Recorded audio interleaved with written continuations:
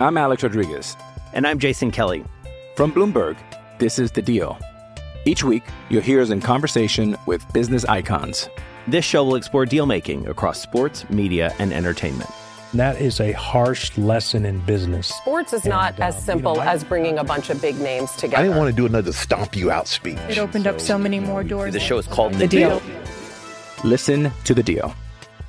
Listen to The Deal on Spotify. Another day is here, and you're ready for it. What to wear? Check. Breakfast, lunch, and dinner? Check. Planning for what's next and how to save for it? That's where Bank of America can help.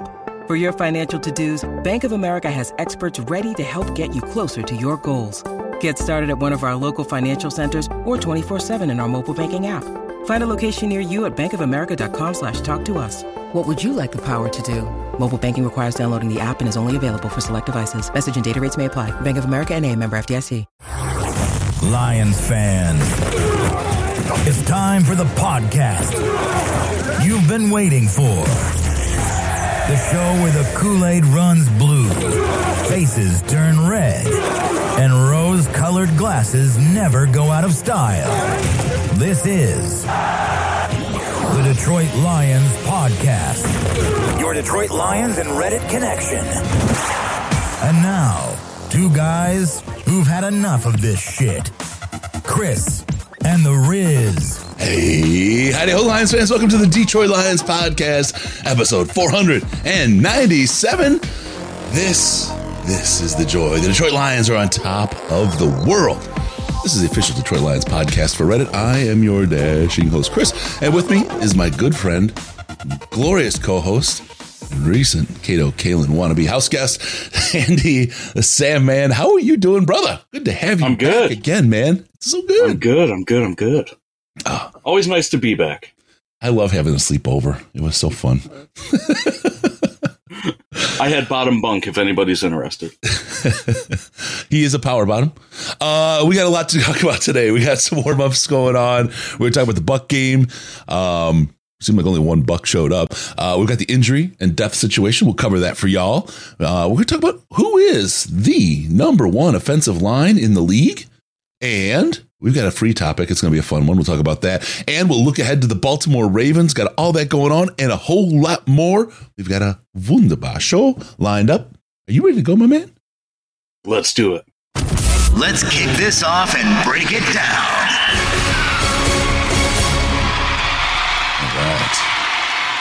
Got the chant rolling in from the chat. Good stuff. Really quick, we'll do a thank you to the one and only Donald Small. Thank you for the subscriber. We appreciate that. All you subscribers mean a lot to us. It helps us do the things that we do and do it in the way that we do it. Because who doesn't want us to do those things in that way like that? So thank you for the subscription. Please subscribe, like the show. It helps other people find us, helps us do all the stuff that we want to do. Remember, when you watch it live, you don't get the ads or any of that stuff. We do that for the folks that join us and have fun in the chat and do all the stuff. So thank you. Also, don't forget, this is the season for St. Jude. I got to give a big thanks to Kate, who dropped a $500 bing bang over the week while we were away. And thank you, Kate, bringing us up to $1,580 on our way. Remember, November 3rd is our big old party, our overnight 24-hour juice-a-meter. The Juice-a-meter, we'll call it that. 24 hours. We have some great interviews, some great stuff, some great guests joining. It'll be a lot of fun. In the meantime, go to stjude.org/DLP. stjude.org/DLP. That's how you know it's real, because it's St. Jude. And donate a couple bucks if you got it handy. Please do that. It helps us get to that challenge that we've got out there, and it helps us support a very, very worthy cause. All right. Let's get into it right away. Warm-ups. There's two key topics we're going to use to get things warmed up and get it rolled. The first one, we've got to talk about the Tampa takeover, Andy, because you were there, my friend, and you were so there that you made the McAfee show, my friend, on Monday. Oh, you know, sometimes you just got to get on Pat McAfee. That's just the way it is. You know, what an insane experience. I've been to so many Lions home games. I've been a season ticket holder for 13 years. I've been to literally every single home game. And this game was nuts afterwards. It was nuts during the game, just how loud the amount of Lions fans did get in that stadium when the Bucs came out, and the boos were overwhelmed, the cheers. That's insane to me. But afterwards, man, in the hallways, I've never experienced noise to that level, enthusiasm to that level. If you follow me on Twitter, you saw that I gave out probably 2,000 high fives. Yeah. My hands are still look like this. I don't have full use of them yet. It was amazing. It was truly a sight to see. It was fantastic. There's something you said that day, and you've been to two very, very significant games, and you said those weren't even as loud and nutso. And I want you to kind of make that comparison because this is probably going to make Red Wings fans really upset. But I've been to Red Wings Stanley Cup championship game winning games, and the crowd was nowhere near like this. Like like this is the top. It doesn't get any better than this. I know that there's less fans theoretically, but man, like it just, like I said, the enthusiasm was out of this world, completely out of this world. I'm sure that everybody that was there didn't have a voice the next day. Yeah. I ate like 12 Ricolas just trying to get back to, so I could tell the TSA agent my name. Call me. I still don't have my voice fully back. It was insane. It was so great. The videos and Sandman, and give him a follow, please, folks, at Sandman7773. How are you going to know the slow lights are out? If you don't go there, you go there so you know when the slow lights roll. He's got, and not just that, he's got some of the most creative, interesting, and he finds everything tweets. I'm surprised that your followers aren't higher, Andy. I mean, you should have double what I do. There's no question about it. I mean, you're a way better tweeter than I will ever be. I think some of it's, I don't do that follow back thing. Yeah. No, Chris, you have the exact amount. You don't even have enough. You need more. I don't do the follow back thing. I'm fine with my group of fun Lions fans. Fine. It was bazonkers. The post game in the stands was just a riot. Before we left, Penei Sewell running, giving high fives. Tracy Walker handed his gloves out to two little kids in the front row, and just celebrating. Bugs, man, going off. Watching Khalil Dorsey and Rodrigo stand on the field, and I tweeted that one out as players are running around, just looking in awe at the stands. And I turned and got a bunch of video of the stands. The entire visitors' side was blue. It was crazy. And that was during the game. It was incredibly a great time. And the players, Hutchinson just couldn't believe he stood there and looked, and he's in the videos too, just stand there like, oh man, they couldn't believe the fans. I want to tell you, there was a lot of news this week about fans going at it in Dallas and between Dallas and San Diego. There were some brawls going on there, and then in Chicago, in a very Chicago way, it was blue on blue crime, it was Chicago on bear crime. Bears fans fighting each other. But after 6 games, your season's over. Of course, you're going to get frustrated. But it's lol Bears. The Lions fans were class, and I just wanted to thank, not just for coming out, but for the attitude that Lions fans had, because it was truly a celebration. It was like Bourbon Street Mardi Gras in that concourse afterward. And I felt bad for him in a way. There was a Bucks fan that had to walk through that sea of blue to get to the exit. He had the same exit that we did, and he had to come from the far corner. And he came through, and he was obviously angry. It's his home stadium. I get it. It was him and his wife, and he wasn't a very tall fella.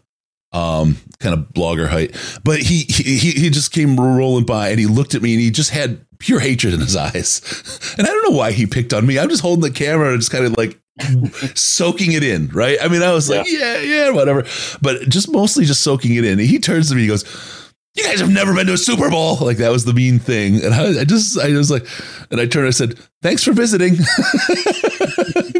It's ours, bitch. We took your ship. We took your stadium. We took it all. It was a grand time. Fans, congratulations to you. Well showed. Great. Like I said, a Mardi Gras kind of atmosphere. No violent jerks. It was just really top shelf, man. What a way for Detroit to show up and show out. That was great stuff. So thank you, fans, for being so great, and everybody who was there. It was a great time. We'll talk more about that. Want to get to the next of the warm-ups as we gather for the show tonight. 1,000 days. 1,000 days. It's been 1,000 days today, as we record this on the 18th of October, since Dan Campbell gave his opening kneecap speech. And it seems 1,000 seems like a really big number.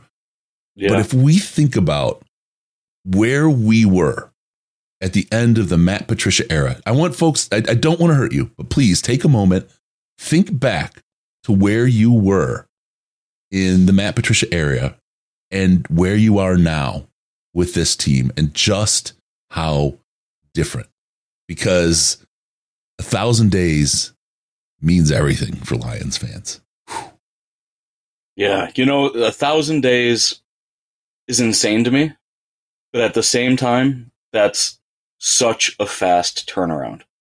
When you consider what this team looked like when he took it over, and then they traded Matthew Stafford immediately, and they, made all sorts of moves that were a team that was in full rebuild. This, wasn't a 2-3 year thing. This was going to be a 5-year thing. And they, kind of alluded to that. And, just how fast it's happened. Yeah. It's really been incredible. The talent gap between, and I'm sure we're going to talk about it later, but we have so many injuries right now. But it doesn't matter, because the bottom line of our talent is so high that Tracy Walker is a starter on other teams, 100%. And he's a starter here with CJ down. But Melifonwu even looked fantastic in the game he played. We've got backups that are not just serviceable, they're above average. And that's incredible. That turnaround's so fast. There was a point, you want to talk about crazy. It was Iffy, Will Harris, and Jerry standing 3 in a row. Iffy on the right, Will Harris in the middle, and Jerry on the left. And I just laughed because they were 3 completely different body types. And Will Harris is like you slammed Iffy and Jerry together. Jerry is this brute. This is just a brute of a dude. He's not super tall. He's 5'11", I think, 6 foot. But he's just a freaking brute, man. His calves, like, you think about the injury he went through with his ACL, and you look at both of them, and you look at the calves on this man and the work that he's had to put in. He'll kill you. He'll kill you with his calves alone, man. Crazy. And then Iffy, he's a tall, kind of a slender guy. And I get it now where some of those injuries are coming from, because he doesn't have as much meat on his bones for the height that he carries. But when you put them together and you look at Will Harris, he is just a brick house, man. My guy is, he's like, I don't know, he's probably 6'2", I'm guessing, 6'1", somewhere in there, and built out. And it was just funny to see him lined up in a stack like that, to see like, oh, wow, these are 3 completely different body types. Oh, man. And the guy in the middle plays both positions. Yeah. Yep. Exactly. Yeah. I mean, that's one of the things, right? Like, how many people wrote off Will Harris as he's out of here. He's a Maurice Buffet. He's, who knows who. And like, this coaching staff just continues to get, things out of these players that, didn't look possible at the time. Yep. This coaching staff, congratulations to you for bringing something to Detroit that hasn't been here. I don't remember this in 91 when we did win the playoff game. I don't remember this I remember all the fun in the Barrie area. I went and saw him at the Silverdome so many times. What was the thing that happened at the Silverdome, Andy? What was it? The best blowjob you've ever got? Yep, walking out of that building. Woo, that was great. But Barry, the Silverdome years, even those great years that we had, they weren't like this year. Brad Holmes and Brad Holmes and Dan Campbell and the rest of these coaches, Dre Bly, who hasn't gotten much talk this year, but boy, look what that secondary has done. Yeah. Dre Bly. Steve Hyden, tight ends coach. Nobody's talking about him. Have you seen the tight ends? Have you seen Sam Laporta out there? Have you seen what's happened? Yeah. This staff has brought it. And fans look, there's a lot to celebrate. You watch the games, you see the win column, and you're like, yeah, but it's these guys putting in the work. And then I'll say one last time, last year's team was the turnaround team. That 2022 Detroit Lions team deserves the shout out. Well, some people were tweeting that, joke of a franchise or whatever else. That was the team that turned this ship right and turned this thing in the right direction. 1,000 days, season 3. Yeah. And here we are. And you said it feels different, right? I was thinking to myself earlier today about how I felt in 2011 when they started 5-0. And it's so different. It's the weirdest feeling, because those games and that team felt like it was a puncher's chance, right? Like we could throw haymakers with the best of them, and we happened to catch 5 teams in a row. And then we fought against a complete fighter, the 49ers. Yeah. And they showed, they made us look like who we really were. And, not to get too ahead of myself, but I kind of feel that way about the Ravens. I kind of feel like the Ravens are the 2011 Lions and we're the 2011 49ers. As confusing as that is. Yeah. I love it. I'm Alex Rodriguez. And I'm Jason Kelly. From Bloomberg, this is The Deal. Each week, you'll hear us in conversation with business icons. This show will explore deal-making across sports, media, and entertainment. That is a harsh lesson in business. Sports is not as simple as bringing a bunch of big names together. I didn't want to do another stomp you out speech. It opened up so many more doors. The show is called The Deal. Listen to The Deal. Listen to The Deal on Spotify. All right, let's get into it. Let's review the game. Let's talk about what we saw out there, because what a heck of a time it was. Lions fans on TV, in person, everywhere, the world around. The Detroit Lions entirely destroyed the Tampa Bay Buccaneers. Coming out of a bye, the Buccaneers did not even score a touchdown. They had 2 weeks to prepare for the Detroit Lions, all the film in the world, and couldn't even put a touchdown on a man who was much maligned early this year, Aaron Glenn, and his defense. Yep. We're going to keep talking about turnarounds here, but Aaron Glenn seems to be unflappable. It seems like every year or whatever, we have one of these games where something is wrong and, something bad happens. But yeah, he stays, to the course. He knows the players that he has. He knows that he'll get them in the right position eventually. And this turnaround has been absolutely insane to me. When you look at the defense that we have this year, it's really not that different than the defense we had last year. We added Cam Sutton, who is an unsung hero on this team right now. Yep. He doesn't get talked about, and when you're a cornerback and you don't get talked about, that's good. Because he doesn't get thrown at, right? Yeah, exactly. So, we're not that different, but the production is so much higher and is so much better. Aaron Glenn's really, locked up his role here. Yeah, 100%. And we love us some Aaron Glenn, don't we? I got to talk a little bit about, we had a lot on we had our coverage from the game. Just want to talk about what happened as far as the tailgate for folks. As some folks know, but a lot don't. We went out to eat.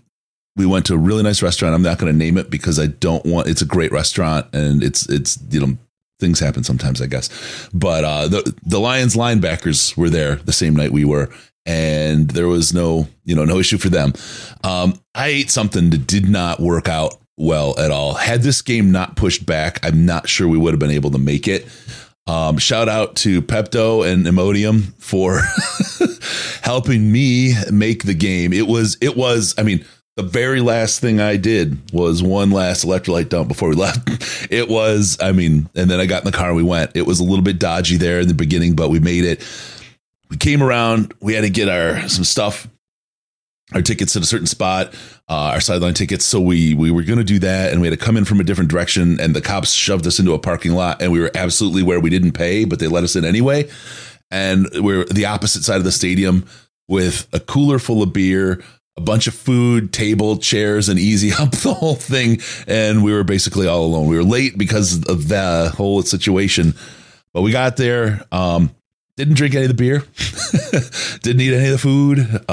Didn't even drink I brought a water just because I figured I'd sweat out and fill at the same time. So there was no other place for it to go. But it was rough, man. So we went.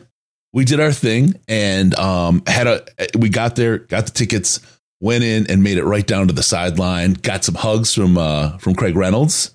Met his college roommate who was very cool. Absolutely awesome. Levi, I see you went to Frenchie's. Very good choice. I took Andy down there too.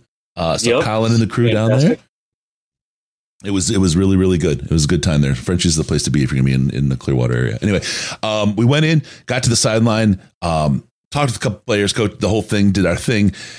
Great picks, up close interaction. It was fantastic, Andy. And God, it's good. You know, when you're local and you have, you know, your local connections, it's a great way to get things done. So thanks to our friends who took care of us to get us down there. Fantastic. And then did the Penguin walk back. They gave out, I didn't have it with me, darn it. My wife might be listening. She might throw me one. They gave out birth control as we were walking in to the stadium, the little orange Tampa Bay Buccaneer bucket hats. Guaranteed to prevent you from getting laid. So they're creamsicle. They were cute. But anyway, there's that. Got to the seats. We were right behind the bench, second row. Andy, different experience than you're used to, right? Yes. Yeah, much different. Interactive more than you're used to, right? But yeah, like you're way closer to players. You kind of, you know, focus on that more, not during plays, obviously, but you know, see the body language. You see the coaches talking to whoever they're talking to. You see, you know, the players hyping each other up, getting ready to go. Yeah, it's completely different, you know. So my normal seats, for those that don't know, I'm like at TV camera height at Ford Field, and I'm at like the 35-yard line. So I basically have, you know, the TV angle live. So I see everything. It's, you know, it's a really nice look at the field for watching football. But yeah, no, I mean, it was fantastic. The players were interacting with us, pumping us up. You know, Alex Anzalone came over. I'm sure all of you guys saw the picture of him with his family. Apparently his family was sitting 5 seats away from us. And he was looking for him the whole game. And by the way, you have those gilded seats at Ford Field. Let's not forget the big high back with the arms, and they're all golden. Anyway, name engraved, right? It says Sam the Kang, I believe. But anyway, Anzalone's sitting just a couple seats away. And the thing about Anzalone this game that was interesting from where we were at, throughout the game, I noticed he was looking up in the stands and he was looking for somebody, right? And just knowing his story, I assumed it was family or something. And he kept looking. And after the game celebrations, they had met in the middle of the field with the other players. Job well done, job better done. Thank you, Dan Miller. Credit to him. He came back looking again, and we were giving him the Gator Chomp. Right? Got it. Because my son's Gator. Go Gators. And so we were trying to get him to Gator Chomp at us and interact and have some fun. And he's like, no, not right now. And he was looking, and then he locked in and saw him, and he came over and he jumped up on a box that was over by the sideline, and it was his parents. At the moment I didn't know it, I shot the video, I tweeted it right away, and it was his parents. Got his picture taken with him right there. I mean, we're just out of the picture on that one. Like I said, got video.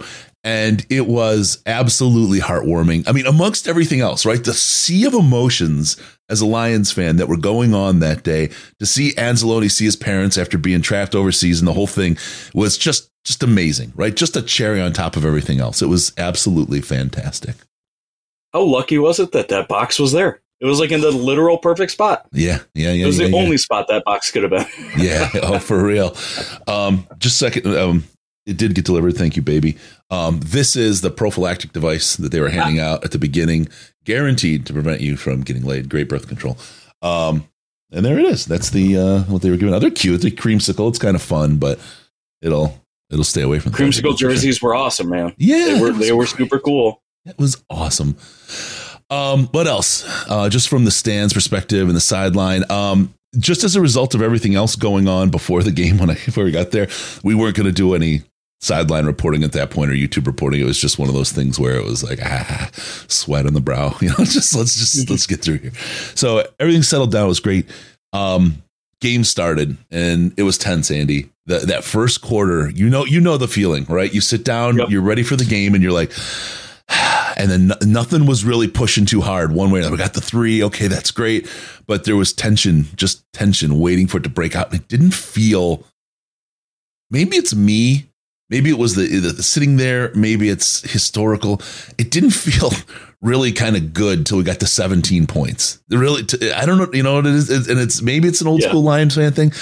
But until then, once we hit 17, I started feeling a lot more relaxed. I don't know about you.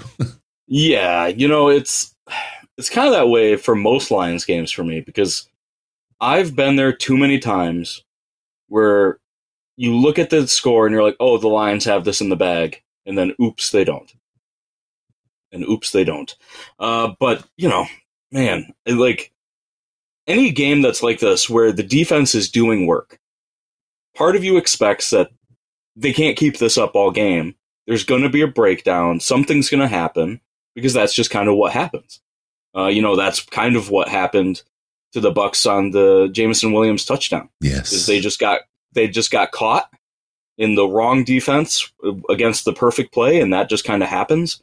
But it never happened.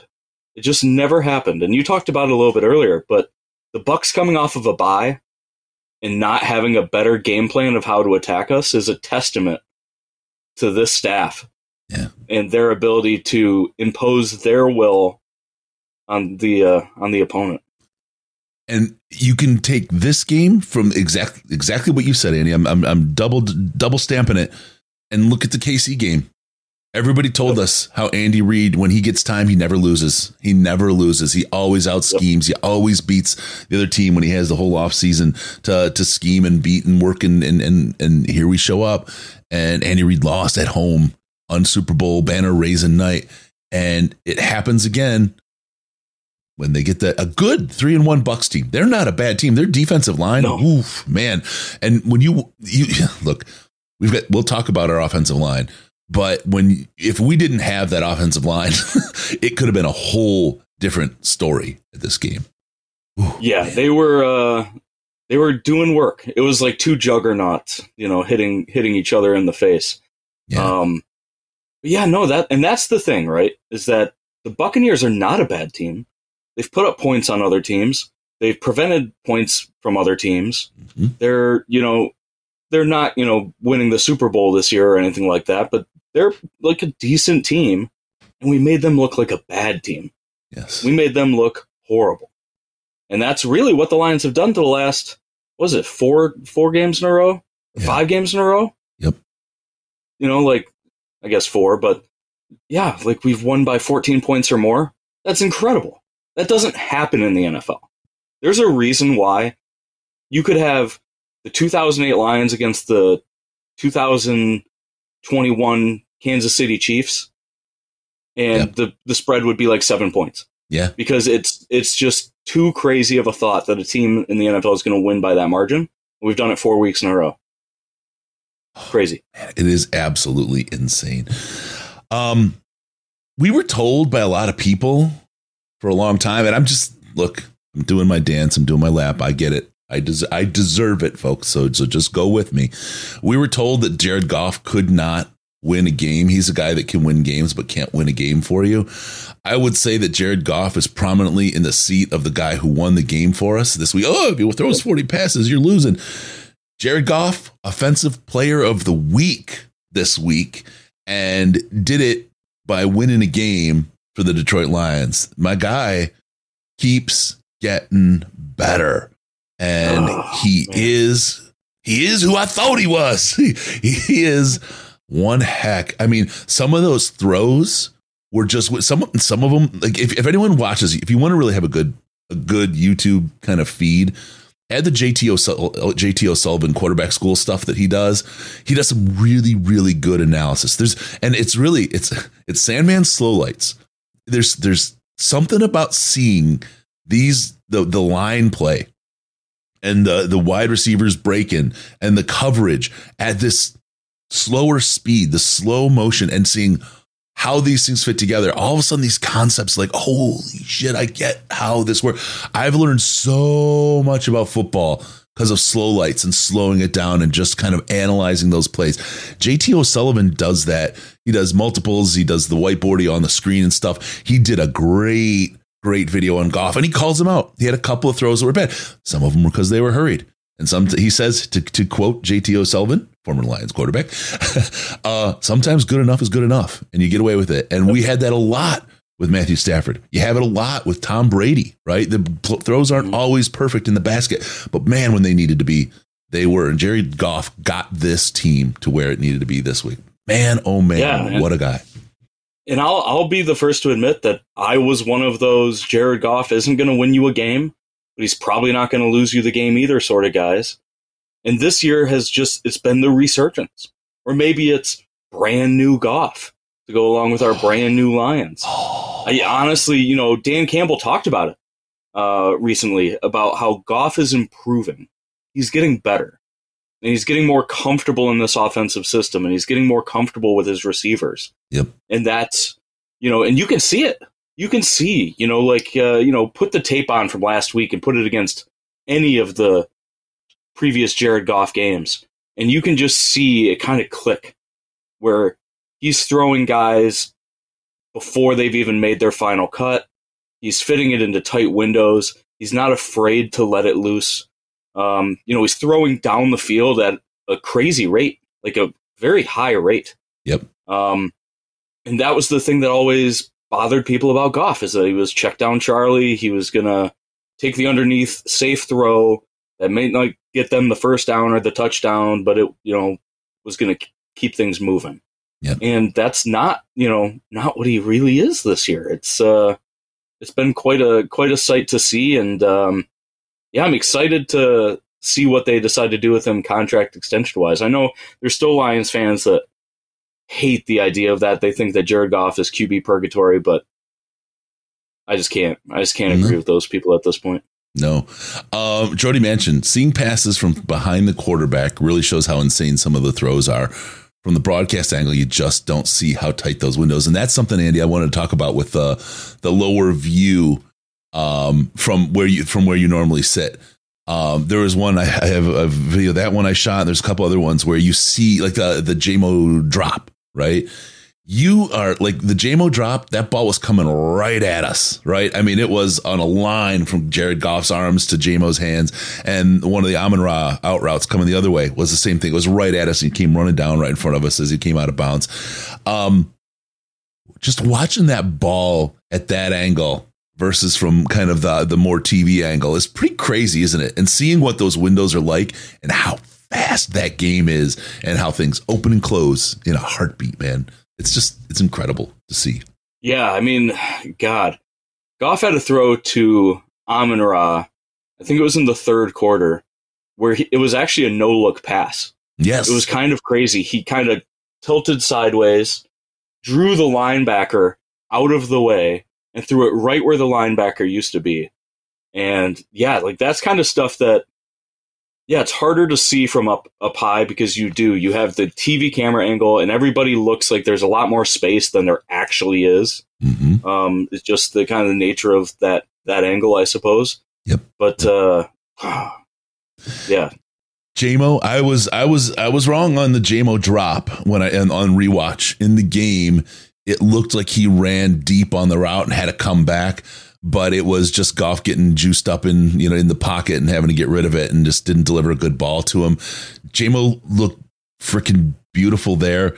It'll be interesting to see what happens because most of JMO's snaps were run plays. And that kind of talks to you about, is this easing him back? Is this a confidence thing from the coaches? When you saw what J-Mo did, right? I don't recall Dan Campbell checking back his enthusiasm with somebody before. But that's one, right? Like as he was celebrating it, then he caught it and said, that's one. There's obviously something. I think they're building something. This is the turn we want from J-Mo. Like folks know, we've talked about it before. We want to see him turn the corner. It's absolutely what we want from J-Mo. And maybe he is. And God, that would be fantastic. I'm there for it. You know what I mean? Yeah. But it's one of the things where I'm at is with the players, like with Goff. I was in on Goff because I knew what we had in Goff. People just didn't like it. And we talked about he doesn't have anybody to throw to, right? It was a decimated roster left behind by Bob Quinn and Matt Patricia. It was actually worse than when they left. Of course, no quarterback's going to perform well in that situation. I mean, Geno Smith was a turd ball until all of a sudden he got on a team. And now look at him. He's Superman. He earned an extension, right? So much depends on what you are surrounded by as a quarterback. Brock Purdy, I'm pretty sure that he's not much on many other teams in the NFL. Not dogging him. Hope he gets the bag out of this, the whole thing. But it's just so much else about what you're with. J-Mo's a thing, man, that it looks like he might be getting it. And I hope so. I hope so, because I think I would love to see him pay off and be what he's supposed to be, or even a close fraction to approximation to what he's supposed to be. Yeah, I mean, we've all been waiting for full J-Mo forever. It feels like forever. Yep. We've been waiting.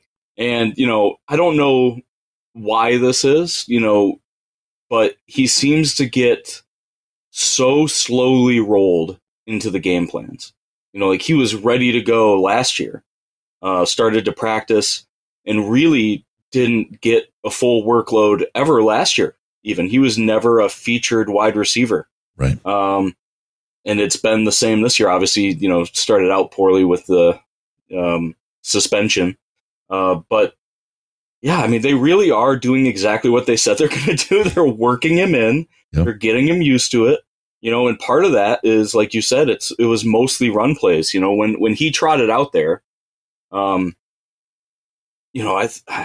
I'd have to relook, and I'm kind of speaking out of my butt here, but it felt like 2/3 of his plays were either just clear out for the running back or, block and just get your hands dirty. Yep. And, which is fine because we're winning with the way that he's being used.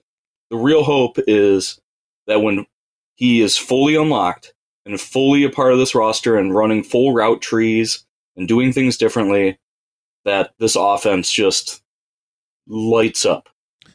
This might be, just based on what we've heard, this might be the coaching staff making him pay dues to get the payoff. And he's paying them. That could be the trajectory we're seeing. Go out and block. Show us that you're going to be in there. Show us that you are committed. Now, there's something I want to talk about with that drop pass, because bad pass, drop pass, whatever, however they count it, I don't know. This is something that other teams, corners and safeties right now are absolutely shitting their pants over. They're absolutely having a conniption, because that stop and the defender literally, they said it in the chat, on skates for another 5 yards down the field. And he just stood there, had his nails done, checked the wind, checked his text, and then the ball came, right? I mean, he had all day with all that separation.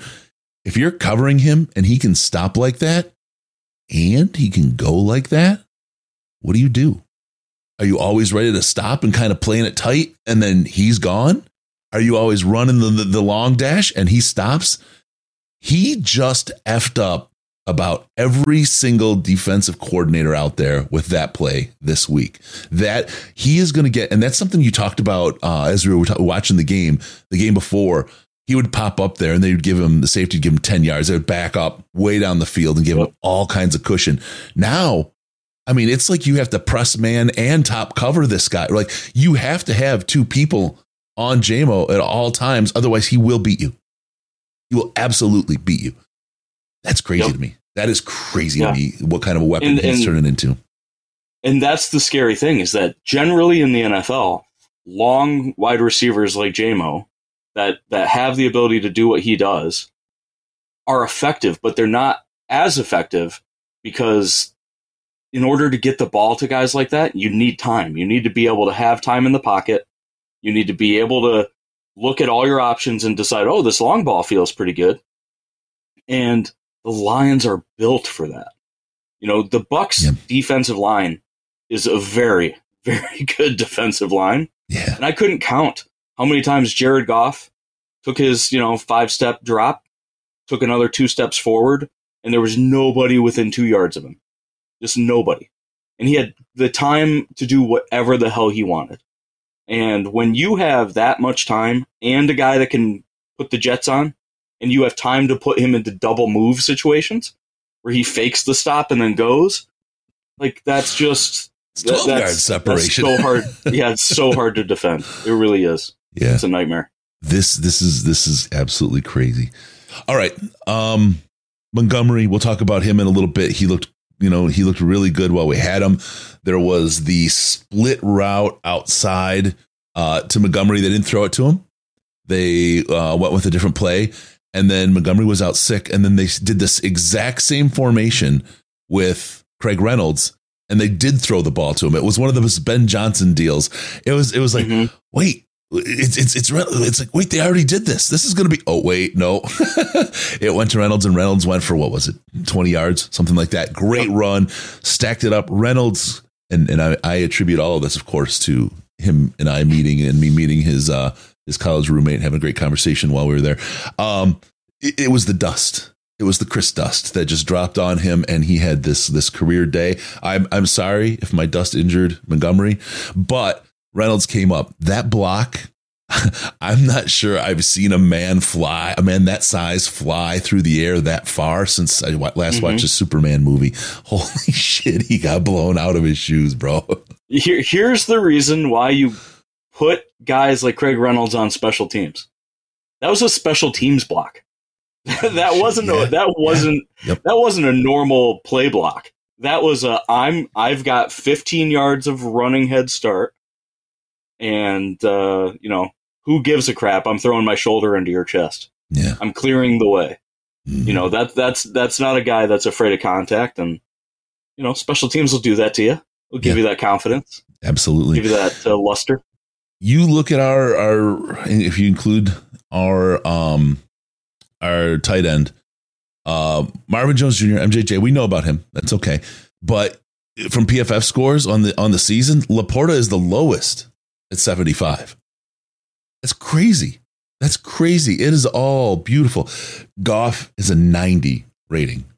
First in the NFL, number 1 in the NFL. Gibbs, 62 rating. I mean, our offensive line across the right is just blown all above 80. Decker, oddly, is 63. Played injured. It's interesting to see that his is, I don't want to say that low because 63 is not a bad score, right? And then even ayahuasca, Yodi, he's down there at 61.5, right? I mean, he's right in Decker range. That O-line has been, we'll talk about it, but they have been standing up and giving Goff the space to throw, and him with that confidence, he will just tear you apart, man. He will tear you apart. Yep. All right, let's take a quick look on the defensive side of the ball. Jerry Jacobs, earlier in the season, he had a 40 ball on his PFF score, 62 now, right? Cam Sutton at 70. Our corners are looking like they're good corners. Tracy Walker blowing at a 70, right? Kirby had a little bit of a tough game. It's all right. They were trying to hammer him. They thought they could get him at the end there. Do you remember? I was like, they got to pull him. Don't put him out there. He's cramping. Don't let this guy get hurt. Like it was like their last drive. He was squatting down on the ground on the 2-minute up warning. They were pouring Gatorade down his throat with a funnel like it was a college frat party. I mean, they were trying to get him back. In between plays, he was just stretching, trying to keep it straight. He played it. They tried to pick on him in specificity, and he was able to say, no, thank you very much. Anzalone, Barnes, tight end or linebacker core. Everyone was all 70 and above. 70 and above. This defense, juicy, buddy. It is juicy and delicious. I love what we're seeing from this team. It is, and one of the things that I think makes a defense so good, and especially a defense like the Lions, is complementary football, right? I mean, we're talking about not just cover corners, not just guys that are sticky in coverage, but that will run up and do run fits. You know, there was that crazy play that Jerry Jacobs made on the screen pass where he dipped. He looked like James Houston. He dipped. He like crawled on his knees to get past the blocker and got to his guy for, I think it was like a 2 or 3 yard loss. Mm-hmm. You know, it's just everybody's doing their job and they're doing it well. When you only need to worry about what you need to worry about, everything else becomes so easy. Yep. And that's always the problem. And that's the problem that every team has in the NFL until they don't. Yeah. So, Jeff Hoffman saying our corners got torched a few times, though. Bad throws and pressure saved us a few times. That's the NFL, bro. That's the number one position for a goldfish memory. Do not hang on to anything. It's play to play to play, because you've seen it. We've seen it a million times. Perfect coverage gets beat by the perfect throw and perfect catch. It happens to the very, very best out there. Mm-hmm. It's going to happen. That's the nature of the game. But if your percentages are high enough, it's like having a 3.5 yard average on the run. No, okay, that's fine. Every 3 downs, you're gonna have a first down. You're good, no problem, right? You don't see a fourth down. You're done. 3.5 yards per run is a great average. If you average enough stops and get burnt once in a while, they'll move the ball a little bit, but they're not going to beat you, and they're only going to wind up with 6 points. There you go. So defense looking good out there. Special teams, Fox got himself a game ball. Oh yeah, I remember the guy behind us. There's poor guy. I do feel bad in a way for Tampa fans, and then I remember I've been Lions fans in that exact same situation, so I don't. Yep. But the guy behind us kept just crowing about the punter on Tampa, and he would boom the snot out of that ball. But with some of the second pinner punt that Fox put up there, I turned and I was going to say something like, where's the punter guy? They'd left the game already. By that point, they gave up on that great punter of theirs. But Jack Fox, the entire team on special teams looking good. A little bit of a miss on that field goal there. Andy, do we always just go for it on the 40 and longer? Is that really it? You know, I think if it's a 55-yard field goal or more, I think that's just Dan Campbell go for it zone. Punting it doesn't make sense. You might only gain 15 net yards. That's not really worth it. Yeah, I think that's kind of the thing. And you brought up the fan that was talking about the punter all game. and while we were there, I was thinking about this, and I didn't say anything to you because I didn't want the guy to hear me or whatever. But that's what bad teams do. Yeah. That's what fans of teams that aren't living up to their potential do. How often were we talking? There's a reason Don Molback, Jason Hansen, long snapper Matt Prater, yeah, like that. All these guys are folk heroes to Lions fans, and it just days gone by, you know. Yeah, that's nuts. Bugs out there looking great, and on the sideline, this is one of those things, right? That interaction you get. Bugs was there, and he was like telling fans, he's like he play after play he's making, he's beasting it out there. He's like, see, I told you. Mm-hmm. I told you. There's even J-Mo, I saw somebody in the chat saying, hey, Amon Ra on one podcast said, hey, J-Mo, maybe celebrate with the team next time. J-Mo had something to prove. Bugs has something to prove. Jerry had something to prove. These guys all are running with a chip on their shoulder and have something to prove. And it's made them better players. It's helped them keep that kind of underdog mentality. It's that grit, that Dan Campbell attitude for this team. They have been able to embrace it and found what their chip is and just carried that. And it is really, really something. It is fantastic to see. Anything else about the game? What didn't we cover, Mr. Sandman, sir? I don't know if I have any major thoughts that, it's just such a good win for the Lions. It really is. It's a, we are who we thought we are kind of win, right? That we're not just a knockout artist that can sometimes take teams out, but then other times can crap the bed. That's the biggest takeaway. And now I think we're going into the game that is the litmus test for that. Yes. How do we do in Baltimore with their, quote unquote good defense and their scary quarterback? Yeah. Yeah. We'll talk about that because we've played some mobile quarterbacks this year. But first, we want to talk a little bit about the injury and depth situation. Where do the Detroit Lions stand? Well, Montgomery, rib cartilage. And Andy, you have an eye for live ball. I love watching games with you because you're like, yeah, he's down. I was like, and everyone's like, oh shit. And you're like, yeah, he hit his ribs. He went down on the ball. And then we're like put up, and then the how do you see shit? So you should be an official. Actually, you could actually call games correctly because you actually see what the frick is going on in real time. My brain and eyes don't work at speed like yours do. You are like special. My friends are constantly annoyed when we're watching sporting events. I'm like, you see that guy in the stands picking his nose while drinking a beer? I don't know. It just, I don't know what happens. It just does. But yeah, no, as soon as he went down and I saw that tackle, I was like, he's going to be hurt because he landed right on that ball. And anytime one of these guys lands on the ball like that, that ball's not soft. Well, Brady ball, right? That's true. That might be why he did it, to help his running backs and wide receivers stay healthy. But it was like right in his bottom of his chest plate. Right where, all the ribs are. Yep. And, my fear at the time was that he broke a rib. So I'm really excited that, it's just something that can be worked through instead of something that's, going to take him out for the rest of the year. Yep. The other one you saw that nobody saw, I think it was a touchdown that was called back for offensive pass interference on the Bucs. In the moment, you're like, he pushed him out of there. Like you were like full, like, oh man, it's still hurts my throat to yell. You were full on angry. I'm like, did he what? And it was like at a little bit of a weird angle, but I was like, he pushed him. Are you sure? Like what the heck?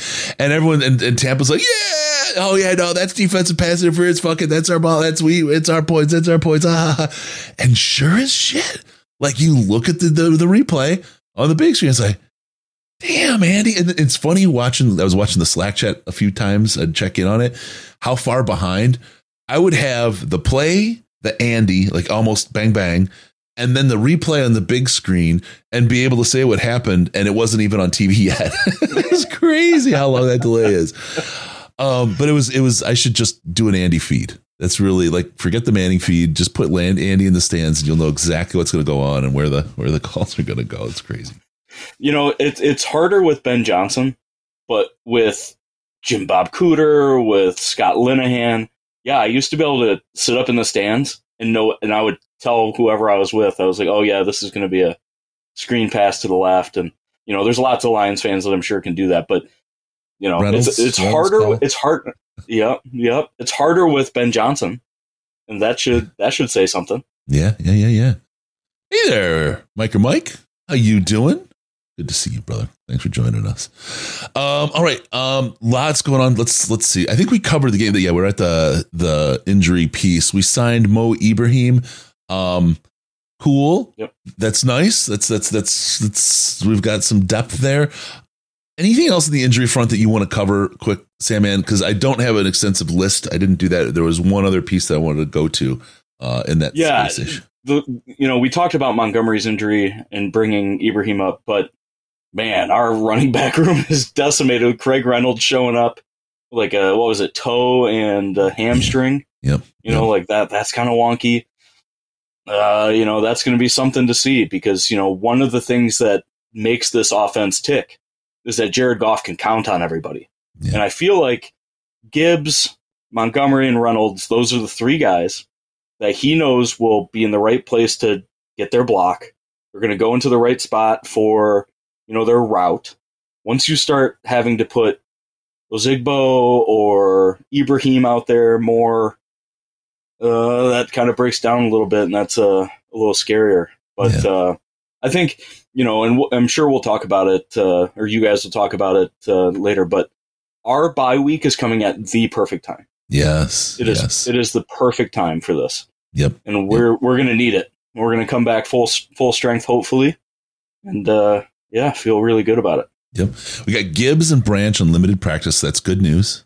That gets them ready. That'll be Branch is a big help if he can play against Baltimore. Bye week. Great point, Andy. Coming up at just the right time. I'm not feeling super terrified about you don't want to look past, and we'll talk a little bit about that, but about that Raiders game. Raiders game is set up as the perfect trap game if we come out like we think we will out of this Ravens game. I don't want to give too much away, but there's that one. There's something else breaking, some news in the NFL, and I want to talk about this. Young man Derrick Henry isn't so young. He's 30 years old. He's in the last year of his contract. The Titans believe he's slowing down. They want to get him to a contender before he goes. Now, traditionally, whenever Lions fans have heard someone say they want to send a player to a contender, it's like, oh, well, then we're out of the man. It's different this year. And sure is. If you look at a guy like Derrick Henry, is he going to look? He's perfect. He's perfect for a Brad Holmes 1-year contract after this year. He's perfect fit for that kind of thing if he can make it work. Do you give a fifth? Because he's not going to be. Look, they know that they're not going to get much of anything for him. They know he could retire at the end of this year, right? It's all wide open. There's not for a half a season of Derrick Henry. He's fine. He has slowed down a bit, but. You say that while we're sitting there in Tampa, he was in the top 5 speediest players of the week. So that was kind of interesting to see. Like 21 miles an hour almost, I believe. He's definitely got some juice in that tank. If we could get a Derrick Henry for like a 5th or maybe even a 4th for the rest of this year, and then you have the potential to pull him in for a 1-year deal or a 2-year deal. How do you feel about something like that, Sam, man? What are you thinking? I don't know about long-term, but getting him for the rest of this year, I think would be incredible. I think he runs the exact way that the Lions want their running backs to run. He's good in pass protection. Defenders don't want to take him head on in the hole. Yeah. Because he'll run you over. He'll stiff arm you into the ground. He'll kill you in there. And that's how we use Monty, right? But yep. And that's exactly it. That's what Monty is. Yeah. And people, he's not as big as Derrick Henry. He's not like 6'8" and 300 9 million pounds. But exactly, he's not the Incredible Hulk. But David Montgomery does that for us, and there's a reason why our run game has looked the way that it is. Because when you have a guy that turns 2-yard runs into 4-yard runs, and 5-yard runs into 8-yard runs, that is so valuable to a team, especially like the Lions, that they just want to be on schedule. Yeah. They're not trying to score in 4 plays, even though they can. They're trying to take time off the clock. They're trying to control the game, keep it on their level, keep it on their speed. And Derrick Henry, I think, is perfect for that. I think, you bring him on for this 1 year at the trade deadline. If the price is right, I'm with you. I don't. A 4th is like right at that teetering point for me, right? Where it's like, but throw me a 7th back. But we have to start looking at this. Where did Brad Holmes come from? He came from the Rams, who had 0 issues going balls out. Yep. We think that this is our year. We need to maximize that potential. And I think adding Derrick Henry to the mix would that would just really help out, especially, we've had a ton of injuries at that position already. It never hurts to have another guy back there. I don't know who you take off the roster to put him on it, because I don't think Craig Reynolds can go, because Derrick Henry's not a special teams guy. Yep. But, man, it's hard not to, when you have a fresh David Montgomery or a fresh, what do you do at the end of the year when your team's all beat up and you're facing a running back that's just coming downhill full force into dudes? And no one's going to want to tackle that guy. That's the thing. The Lions use our running backs to set up. Like, our first quarters, typically, you see a ton of runs. It's just tenderizing the defensive line. It's tenderizing the defense. It's opening up the pass. It's opening up the play action, but it sets up the rest of the game.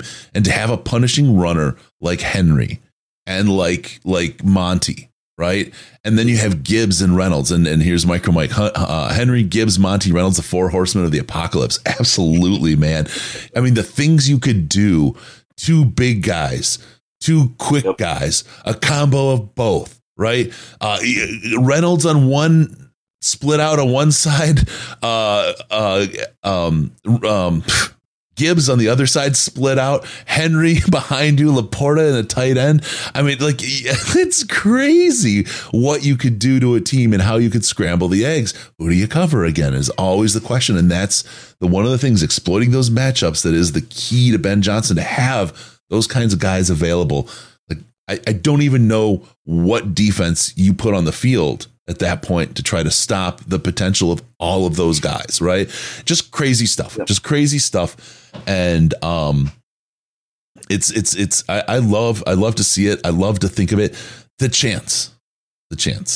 I won't go too deep on this, right? I love dreaming about it. I love thinking about what it could be.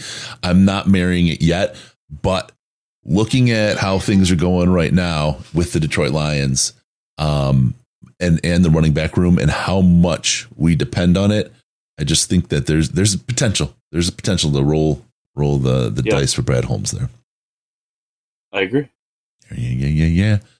All right, here we go. Let's keep rolling. I will get to. We just got another donation. I will get that in a second. Really quick, we'll move on to the next thing. Please donate now to St. Jude. I just heard the little thank you come through in the back. I didn't see the name pop up. That's my bad. I apologize. But we did get a donation, and I'll read out the name shortly. Thank you for everyone who does that. stjude.org/DLP, fully 100% deductible from your taxes. If you do your taxes, then that's a good thing for you. stjude.org/DLP. Help sick kids, their families, help them not pay a dime for the care and health that helps them get to a better place at one of the most desperate times in their lives. So again, please go to stjude.org/DLP and help those families out. All right. Oh, and on November 3rd and 4th is our 24-hour podcast-a-thon. We'll be streaming live for 24 hours again, raising money for St. Jude. Join us. It's a good time. All kinds of great guests. We'll have some awesome interviews, some fun stuff going on.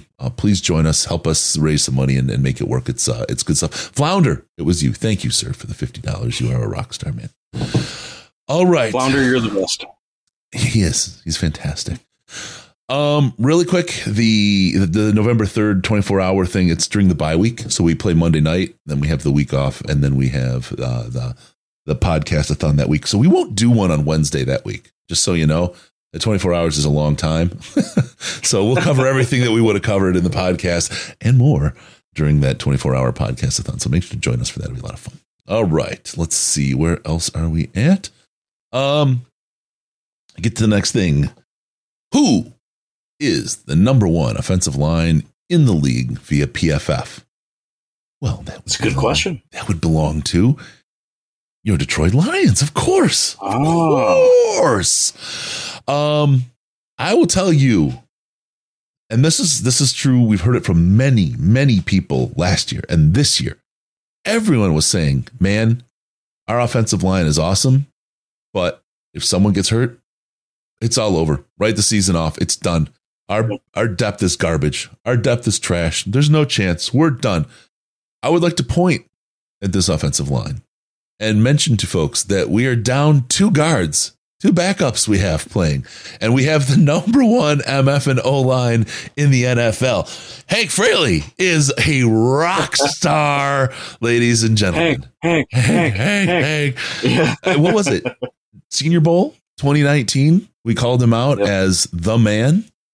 And it was, I remember, Andy, it was those magic guys. You pointed him out, and I honed in. I was like, what? And I just very quickly became infatuated and watched him work and how he taught. He was a teacher, right? Mm-hmm. How he brought these kids up. It was incredible to see a coach the way that Hank did. And something that we saw on the sideline that was pretty friggin' amazing to me, and I hadn't noticed this before. I don't know if this is regular, but Colby Sorsdahl and Halapalavati Vaitai were... Wow, nailed it. were standing by Hank 100% of the time. They were within 6 feet of him. And every time Hank would throw up a sign, they would both throw up the exact same sign like him. They were all through. Okay, coach, we got it. We got it with you. Right? They won't miss it. We'll do it too. Right? Incredible, just camaraderie. Those guys could have sat. They could have rested on the bench. They could have been messing around with the other players. They stood by their coach and walked up and down that line for the entirety of the game. They were no more than 8 feet away from their coach. There's something to be said about what he's built with that line and those people in that group. And that's just seeing, I think, in having a number one line with 2 backups that were the biggest tragedies to happen if they were to play on this Detroit Lions football team. Yeah, it's so wild to me because not only were they, within a few feet of him at all times and calling hand signals, they were getting mental reps and they were actually getting down into pass blocking sets at times on the sideline and getting off on the snap count, like staying warm, staying ready, and that's so important, especially for an offensive lineman. We say this every year during the preseason. It's like nobody has offensive line depth. Yeah. And part of that is that guys don't get enough reps. Like it's hard to get reps during practice. You don't want to beat your own guys up. You don't get a whole ton of reps during preseason. You kind of need to get into the swing of things as an offensive lineman for the most part. And really, Hank has just done such a great job that it's becoming so apparent his impact on this team and, what is arguably their biggest core strength. Yeah. The offensive line. Yep. Vaitai didn't play. He was healthy. He was cleared by trainers. The coaches didn't feel he could move laterally enough for the game and the game plan. So he sat. He was a healthy sideline scratch. I expect we'll see him pretty soon on the field because he is the guy. Easy does it. If we think about Ben Johnson probably leaving, maybe it's best to go all in this year. There's not a whole lot of all in to do really as far as talent to grab out there. I'm telling you, I don't think that Ben is going anywhere at this point. I don't think Ben is going anywhere. We've talked about that a couple times in a couple of these shows. There's a lot. There's a lot to being a head coach and a lot of reasons why you would and why you wouldn't. And there's ways to keep people. One of the things Hodges brought up, we've talked about that in the Slack, moments away from losing Hank in going to Pittsburgh. The Lions twirled their thumbs a little bit too long. And I'll tell you, to this day, Mike Tomlin is not a happy camper with the Detroit Lions and a little bit with Hank too, because he thought he had him and we were able to keep him, which was obviously huge thing. So what would have been, I can't even imagine we would be in a different spot if we didn't have this offensive line as a team right now for sure. All right. Agreed. Oh man, let's see. We've got that. I want to get into just a little something. Introducing. Ooh. 2 heads are better than one. The Lawnmower 5.0 Ultra is out of this world. Coming to manscaped.com. Oh my gosh, I have to tell you all. Support for Detroit Lions podcast is brought to you by Manscaped, who's the best in men's below the waist grooming. This week, I was not groomed above the waist because, well, it's just bigger in other places. Manscaped offers precision engineered tools for your family jewels. Manscaped recently launched the ultimate men's hygiene bundle, the Performance Package. Join over 8 million men worldwide who trust Manscaped with this exclusive offer for you. 20% off and free worldwide shipping with the code DLP. You can do whatever you want with that DLP. Go to manscaped.com for using the code DLP. Like I said, you gain a couple by just trim the hedges. The house is bigger. Let's put it that way. It's the way you go. Performance Package 4.0 by Manscaped has arrived, and man, oh man, it is a game changer. Inside this package, your package will find the Lawnmower 4.0 trimmer, the Weed Whacker ear and nose hair trimmer, the Crop Preserver Ball Deodorant, Crop Reviver Toner, Performance Boxer Briefs, and a travel bag to hold your goodies. That's 2 bags every trip you take. First off, the Lawnmower 4.0. This trimmer is a future of grooming, and I dare say the greatest ball trimmer ever. It is until talk about what's new. I'm blown away by the performance and the craftsmanship of this trimmer. 100%. The fourth generation trimmer features a cutting edge ceramic blade to reduce grooming accidents thanks to their advanced skin safe technology. The Lawnmower 4.0 is waterproof and also has a 4K LED spotlight just because you need that kind of precise shave. All right.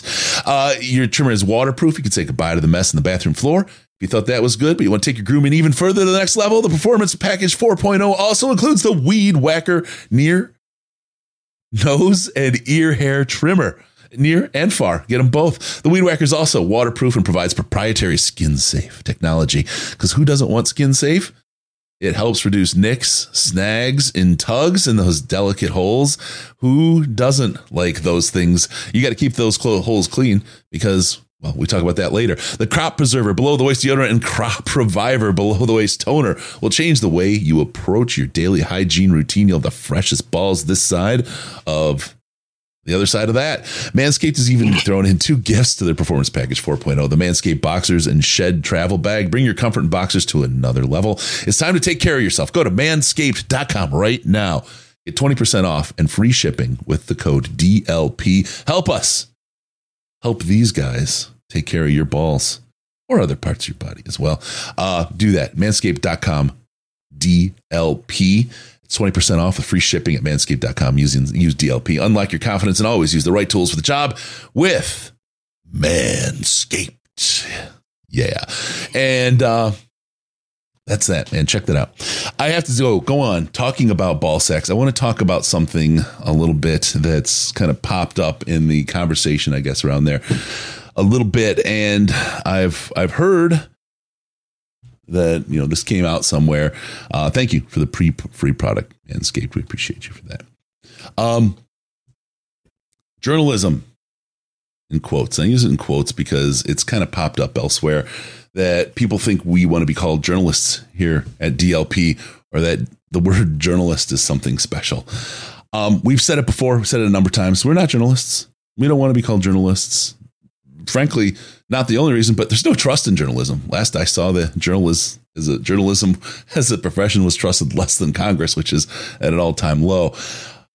We've done all the things. We were credentialed by the Lions. We've been inside the Killer Kowalski media room covering the team. Sandman, did you feel like a journalist when you were there on our credential?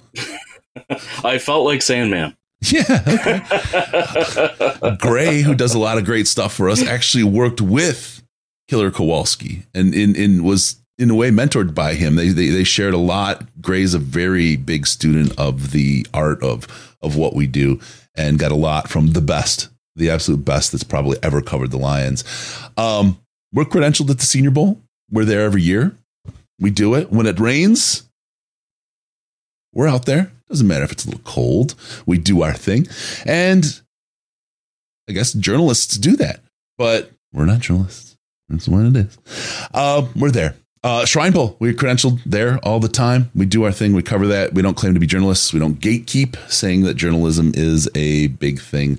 Doing that just gives external voice to your internal imposter syndrome. So look, we cover things that the media misses. We cover things that the media covers. We've helped, and this is not arrogance. This is just talking about some stuff for folks. We've made everyone, Lions fans, media experience even better. Why? Because we're the first podcast. You know, there was one other at the time. Great guys, by the way, and they stopped. We've been doing this longer than anybody. We're kind of going into our ninth year of doing this.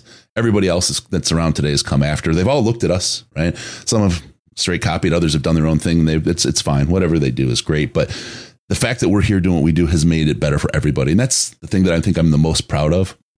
It's created competition, and as hobbyists doing this, helping the media get better at it, that's just a great way to do it. So to be fair, I did look up the word journalism and journalist just to kind of see, you know, how I could show that we're not. And then I look at it and it's like the collection and editing of news for the presentation through the media. I guess we are journalists by the definition, but we don't claim to be. And it doesn't matter to us that we're not, because we are here to provide you with good quality content regarding your Detroit Lions. Because that's where the value is. And if you have this imposter syndrome that you think that that's going to make you something special, that's fine. But you should just be honest and call yourself a blogger if that's really what you're after, what you're doing, because It's okay. It's okay to be what you are. All right. With that, that's just a quick Mort Krim level response. We got a little bit of stuff. So there we go. Let's get into the more content. We have a look ahead to the game as Andrew returns from the restroom. Look ahead to the Baltimore Ravens game. I want to really do a quick chat about Ash and what he does as far as his coverage on these games and what's going on. He's done incredible work, and he does, depending on the week, sometimes there's not enough time or there's too much content, and he brings the offense and the defense into a single episode. This week, he's got time to break them out. We're going to do a big deal with the offense first. That'll be out tomorrow, and then he'll cover the defense. One of the things that Ash has been able to do, he's got a special kind of disability that allows him to really take all this stuff apart. That's his words, not mine, by the way. That allows him to see things and take these things apart. If you've looked at his offense and defense, how they will attack the Detroit Lions episodes, you will be stunned by how right he has been every single week. Great stuff from Ash. His daily stuff is just incredible. Just good stuff. He's got great insight. He's very, very good at what he does. Check it out. His dailies are great from Ash. Check those out. Great breakdowns. The offense coming tomorrow from the Baltimore Ravens, and he'll go into the defense. But for now, we're going to look ahead to the Ravens and Lions game. Andy, I'm going to go to you. What jumps out at you the most to this game? What is the big kind of key to victory for the Detroit Lions? I think the key to victory is going to be containing Lamar Jackson, making him throw the football. Lamar Jackson has looked great this year. His wide receivers have looked awful. Yeah. Awful. If you can hold him into the pocket and you can force him to make fast decisions, that's where the Ravens offense really seems to struggle. And I think that's going to be the number one key is, having our defensive ends hold him inside, or if they don't, having the linebackers come up and make the proper read. Not letting Mark Andrews get behind you. And, they're an interesting team for sure. I don't know if I would call their offense good by any stretch of the imagination. But they're a hard ask every time, no matter what. That's just the way that they are. It's hard to defend that. Yes.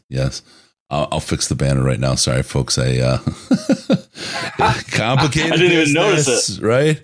Complicated business. Yes, he becomes a big problem, and I think part of the problem is that contained. I look to what we did with Patrick Mahomes and how we were able to frustrate his mobility and say, this defense has it in it. It has the ability to contain a mobile quarterback. Yep. There's a more, I feel, vertical threat out of a guy like Lamar than there is out of Mahomes. Mahomes has just this massive escapability, and then he kind of to the sidelines, right? Where Lamar will run between the tackles. He doesn't care, right? He is absolutely a running back. I don't want to say quite a Derrick Henry, but he's a big bodied running back if he wants to be, and can carry some boom with him when he goes. That's, I think, the unique threat that comes from Lamar that the Lions have to look out for.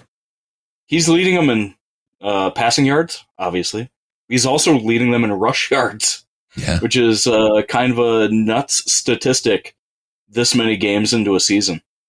He averages like 55 yards a game. And most of the time, those aren't, he doesn't have one big 40-yard run.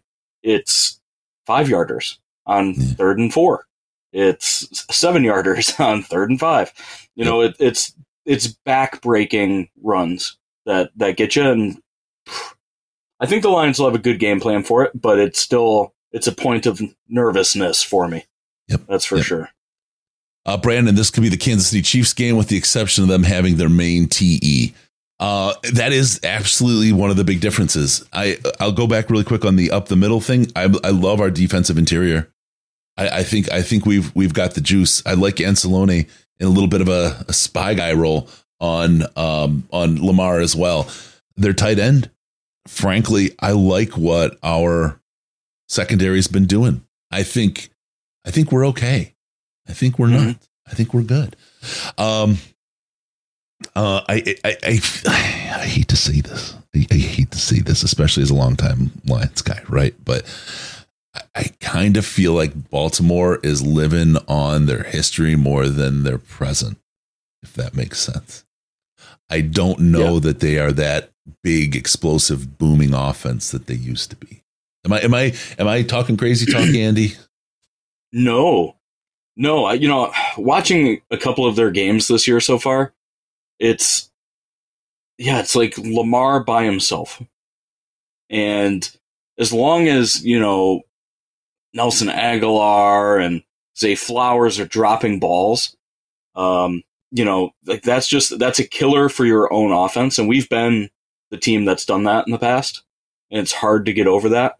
But I don't think that this team is quite as good in reality as they are on paper. Mm-hmm. Mm-hmm. But that doesn't make them any less scary, or we definitely can't look past them as a team, because the X factor for them isn't Lamar Jackson, it's John Harbaugh.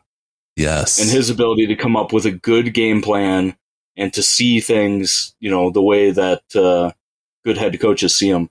I think it's going to be, this may turn out to be one of those coach versus coach games that, Dan Campbell's had a couple of these already, and he's won some and he's lost a few. So yeah, the Carroll ones are the ones that are the most frustrating of those.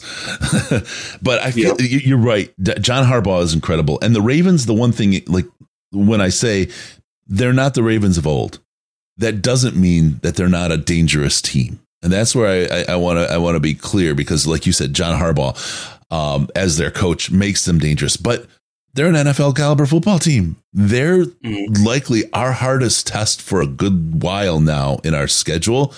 This is the one. And I don't want to look ahead, right? But this is the one that is going to be a big test. And if we walk away from this, the reality is, and I think it was my wife, it was you, we were all hanging out, said it's old Lions thinking to say that the Raiders game is a trap game.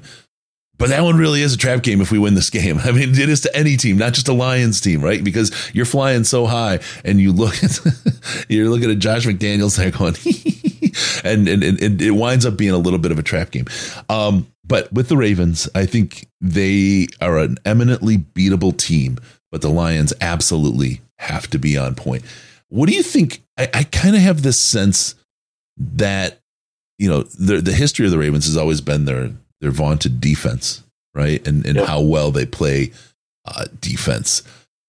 Their secondary is fire, right? Their secondary and their linebackers are their safeties and linebackers are fire, but up front, not as much. We're a big runny team. I think that's funny. I think we can wear down that line, that defensive line. I feel like this is going to be a bit of a high scoring game, though. I feel like I want to take the over. And it's pure gut. You know what I mean? I just feel like there's danger. You had Zay, like you talked about. I mean, Nelson Aguilar is nothing to be really terrified of, but he's not a bad wide out. You got Lamar, the tight ends back. I just feel like this is an opportunity for them to put some meat on the table as far as score wise. Yes. Does it feel like this is going to be a high scoring game to you, or am I a little? I'm not sure. The Lions have constantly surprised me with what they're able to do. Holding Kansas City to 17 points. That's very good. Really just like even the Panthers game. They scored, but it was all it was kind of garbage time where the Lions were just letting the clock run for the most part. This defense has shocked me at every single turn, and getting Brian Branch back to help cover Mark Andrews. I think it's hard to say. I'm not sure what this game is going to be. And honestly, that's how almost every game this year has been for me. I don't know what to expect. We could have a crazy blowout. We could, completely dominate. I think everything's on the table, especially when you're talking about a team like the Ravens who, are multifaceted. Like, their offense can go off, their defense can go off, but will it? Will we let it? Not if Dan Campbell and the boys have their say, that's for sure. Just keep doing this, right? Just keep doing this. That's all we need to do. I would say that I'm interested in turnovers in this game. The Ravens have turned the ball over a decent amount. Lamar has, 3 interceptions. He's got 3 fumbles. They've got 5 fumbles out of their receiving core. It's kind of a wild time for them. And the Lions have shown this year that they have a knack for getting turnovers. Yeah. And that's been one of the major differences, between this year and last year, is the ability to just create as a defense and get your offense set up. Yeah. I have to give a big shout out to Dave West. Thank you for joining the DLP Winner Circle, joining the channel as a member. Appreciate you, man. It's awesome. Dave. You get to see all our. Ryan is also a member. He has the clown nose, Patricia flair. You get a little extra flair. And if you also get access to the Slack chat by doing that. So it's a good time. Good time. Join the membership. In the meantime, if you could, please, we do this. We ask once a show. Hit the like, hit the subscribe, hit the bell button. Let yourself know when we go live. It's worth it. It's fun, and it helps us do all the things. Helps people find us. Helps us grow. Helps us do all the fun stuff and survive in this difficult world. So like, subscribe. Appreciate you folks for doing that. Thank you very much. It's easy to do. Just click the little thumbs up down below while you're watching. All right. Let's get right into it. Let's talk about Jadeveon Clowney having a good year quietly. I say quietly because I haven't seen a whole lot of press. In years past, all I heard about was the bad years he's having, but he's got close to an 80 PFF score. And that's pretty impressive for a guy of his age and stature and injury history in the NFL. Very quietly looking really good. And also one outside linebacker, a guy who I think we all know is having one of the most gorgeous wives in the NFL, Kyle Van Noy. He's having a good year too. This where it's a triggering name. Andy, if we need a moment, I can hold you. But Kyle Van Noy is also having a good game on the other side. Smells like pressure from the Baltimore Ravens from the outside. Yep. And honestly, that'll be what they probably try to do is they have to get to Goff. You can't leave Goff as clean as he was with the Bucs. But at the same time, you're going to leave yourself open. And especially with Gibbs coming back, they're going to have to be worried on multiple fronts about that. But, Clowney has looked better this year. I don't know if I'm worried about him. Mostly just because of our offensive line and the way it's been. Yeah. Their leading sack guy is a defensive tackle for them. It's kind of a funky. Yes, exactly. And it's they funnel around the outside. They try to hope that the quarterback will push up to a failing center or a failing guard. And really the Lions haven't allowed a whole lot of that. So it's going to be interesting for sure to see what kind of pressure packages they bring. Yeah. If we talk about the way things are looking as far as their defense is ranked 3rd overall. Offense is ranked 9th. The team as a whole is ranked 5th by PFF. Looking at some of the fantasy projections, 20% chance only for Lamar to have over 300 yards. They're looking at 19 for 31 for 219 yards.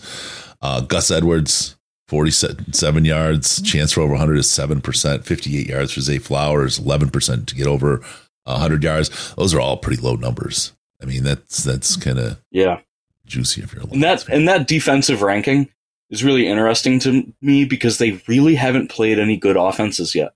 Yeah, it's true. They've played some okay offenses. Yep. And, they've looked good against the teams that they've played. But, they also have 2 losses that, they've given up points. It's happened to them. Yep. And they really haven't played anybody of any toughness yet.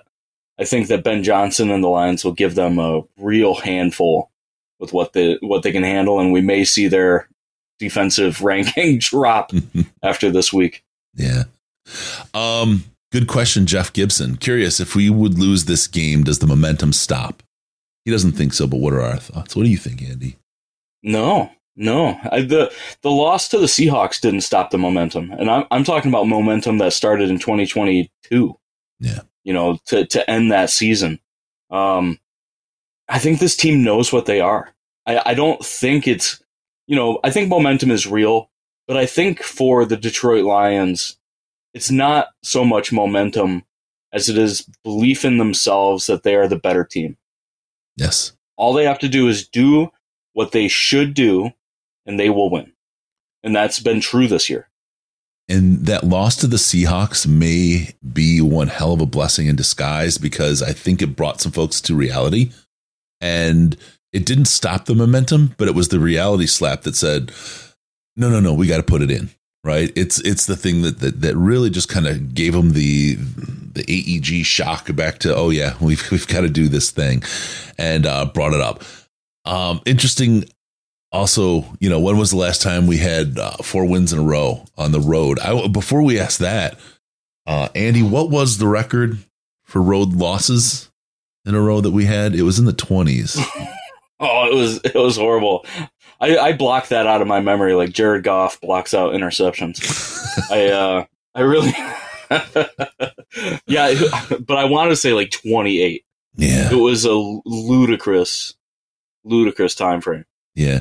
But no, I don't know. Maybe you can tell me, or somebody in chat can tell us when the last time they won 4 road games in a row. I mean, that's hard to do in the NFL, no matter who you are. Yeah, I thought I saw earlier the Lions haven't done it since 1934. I don't know if that's true, but I believe it. You know what I mean? I feel like all the records that the Lions are breaking from the mid 50s, early 60s. Yeah. They've only allowed, this amount of rushing yards in the first 5 games, 6 games. It's like they haven't done that since 1942. Like, good Lord. Oh my goodness. Yeah, it's crazy. All right, so there we are. Let's anything else on this Ravens game that you want to keep an eye out for, Andrew? Andy. Yeah, it's going to sound so weird, but I'm worried about Kyle Hamilton. Is that his name? Did I say that right? Headhunting. Interesting. I'm worried about our shorter wide receivers catching the ball and taking a helmet or a shoulder pad right to the face. He's I think 6'4", I've read somewhere that he's caused like 4 concussions this year, 2 of them last week. And it's a little concerning, but we're coming up on the bye, I guess. But I hope that Goff does a good job and keeps our wide receivers safe from the human missile. Yeah. If he could only go the Louis Delmas route and missile his own team, gosh, that would be fantastical. A fantastical mystical tour, right? Professor Zook, thank you, sir. Very, very much. 3rd super chat on the live stream, $50. Thank you very, very much for the super duper chat. We appreciate you, man. That's really kind of you to do that and share with us like that. It means a lot. There we go. We got all that going on. We got your preview, you got your post view, you got your innie, your outie, your upside outie. Andy, so are you going to join on the post game this week? We never even talked about it. I don't want to put you on the spot. Yeah, I don't want your schedule's like. Oh my goodness. Well, I'll be there. You guys are going to get me 3 times in 10 days. You're getting a full dose of Sandman. Party lights for Sandman. Yeah, there we go. That's absolutely fantastic. Please do be sure to follow Sandman7773 on the Twitter. You get it. You get the whole X version now. It's great. He's one of I have very, very few people tagged to be notified when they tweet. And Andy is one of them. It's less than one hand His stuff is that good. He's got a great sense of humor. He finds the good stuff. The Bears blocking where they were at the end, it was like, hold me. So funny. I hadn't seen that anywhere. I mean, even Pat McAfee leans to Sandman's tweets to find content for his show. I mean, what are you talking about? Sandman7773. Also, don't forget about us on Patreon, patreon.com/Detroit Lions podcast. Get access to the Slack chat, which is the most intelligent Lions chat on the internet. It's like 350 smart people and 4 dumb ones. It's a great place to go, great time to be. Get your access. $5 or more per month on Patreon gets you access to that Slack. Also, follow us on the Twitter at DET Lions Podcast, at DET Lions Podcast. It's the place to go pants free. And Sandman7773. You may have a little bit of pants sometimes, but it's always good stuff. And on TikTok, it's DET Lions Pod. I think it's DET Lions Pod. I gotta read look at that. Check it out. It's great. You can link to it from DetroitLionsPodcast.com. We have the link on there, so you can go check that out. And we got great TikToks going up. Ash is throwing those up like crazy. It's fun. And also give us a call on the Skype. If you use your Skype app, you do Detroit Lions Podcast, all one word. Detroit Lions Podcast, or call us on the Lions line, 248-782-8384, 248-RUB-U-FUG. Zook, I was in Tampa on Sunday. Where were you? I was in lot 6. I told the story at the beginning. I have to ask you to go back to check it out, but it was a day to forget. Be sure to go to DetroitLionsPodcast.com. Subscribe to the podcast. Do it on all your favorite little podcast apps. Do it on the YouTube. Hit that subscribe button. Hit that like button.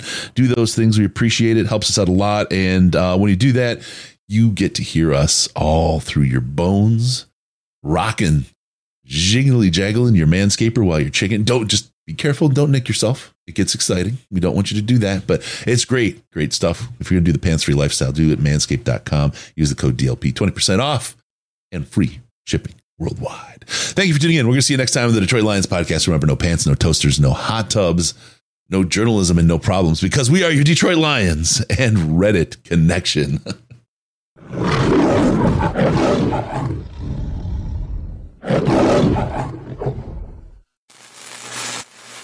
Final seconds winding down, and look at that. How big is that? Chris and Case out of time. Pack the bag, start the plane. This show is over. You've had enough of that shit.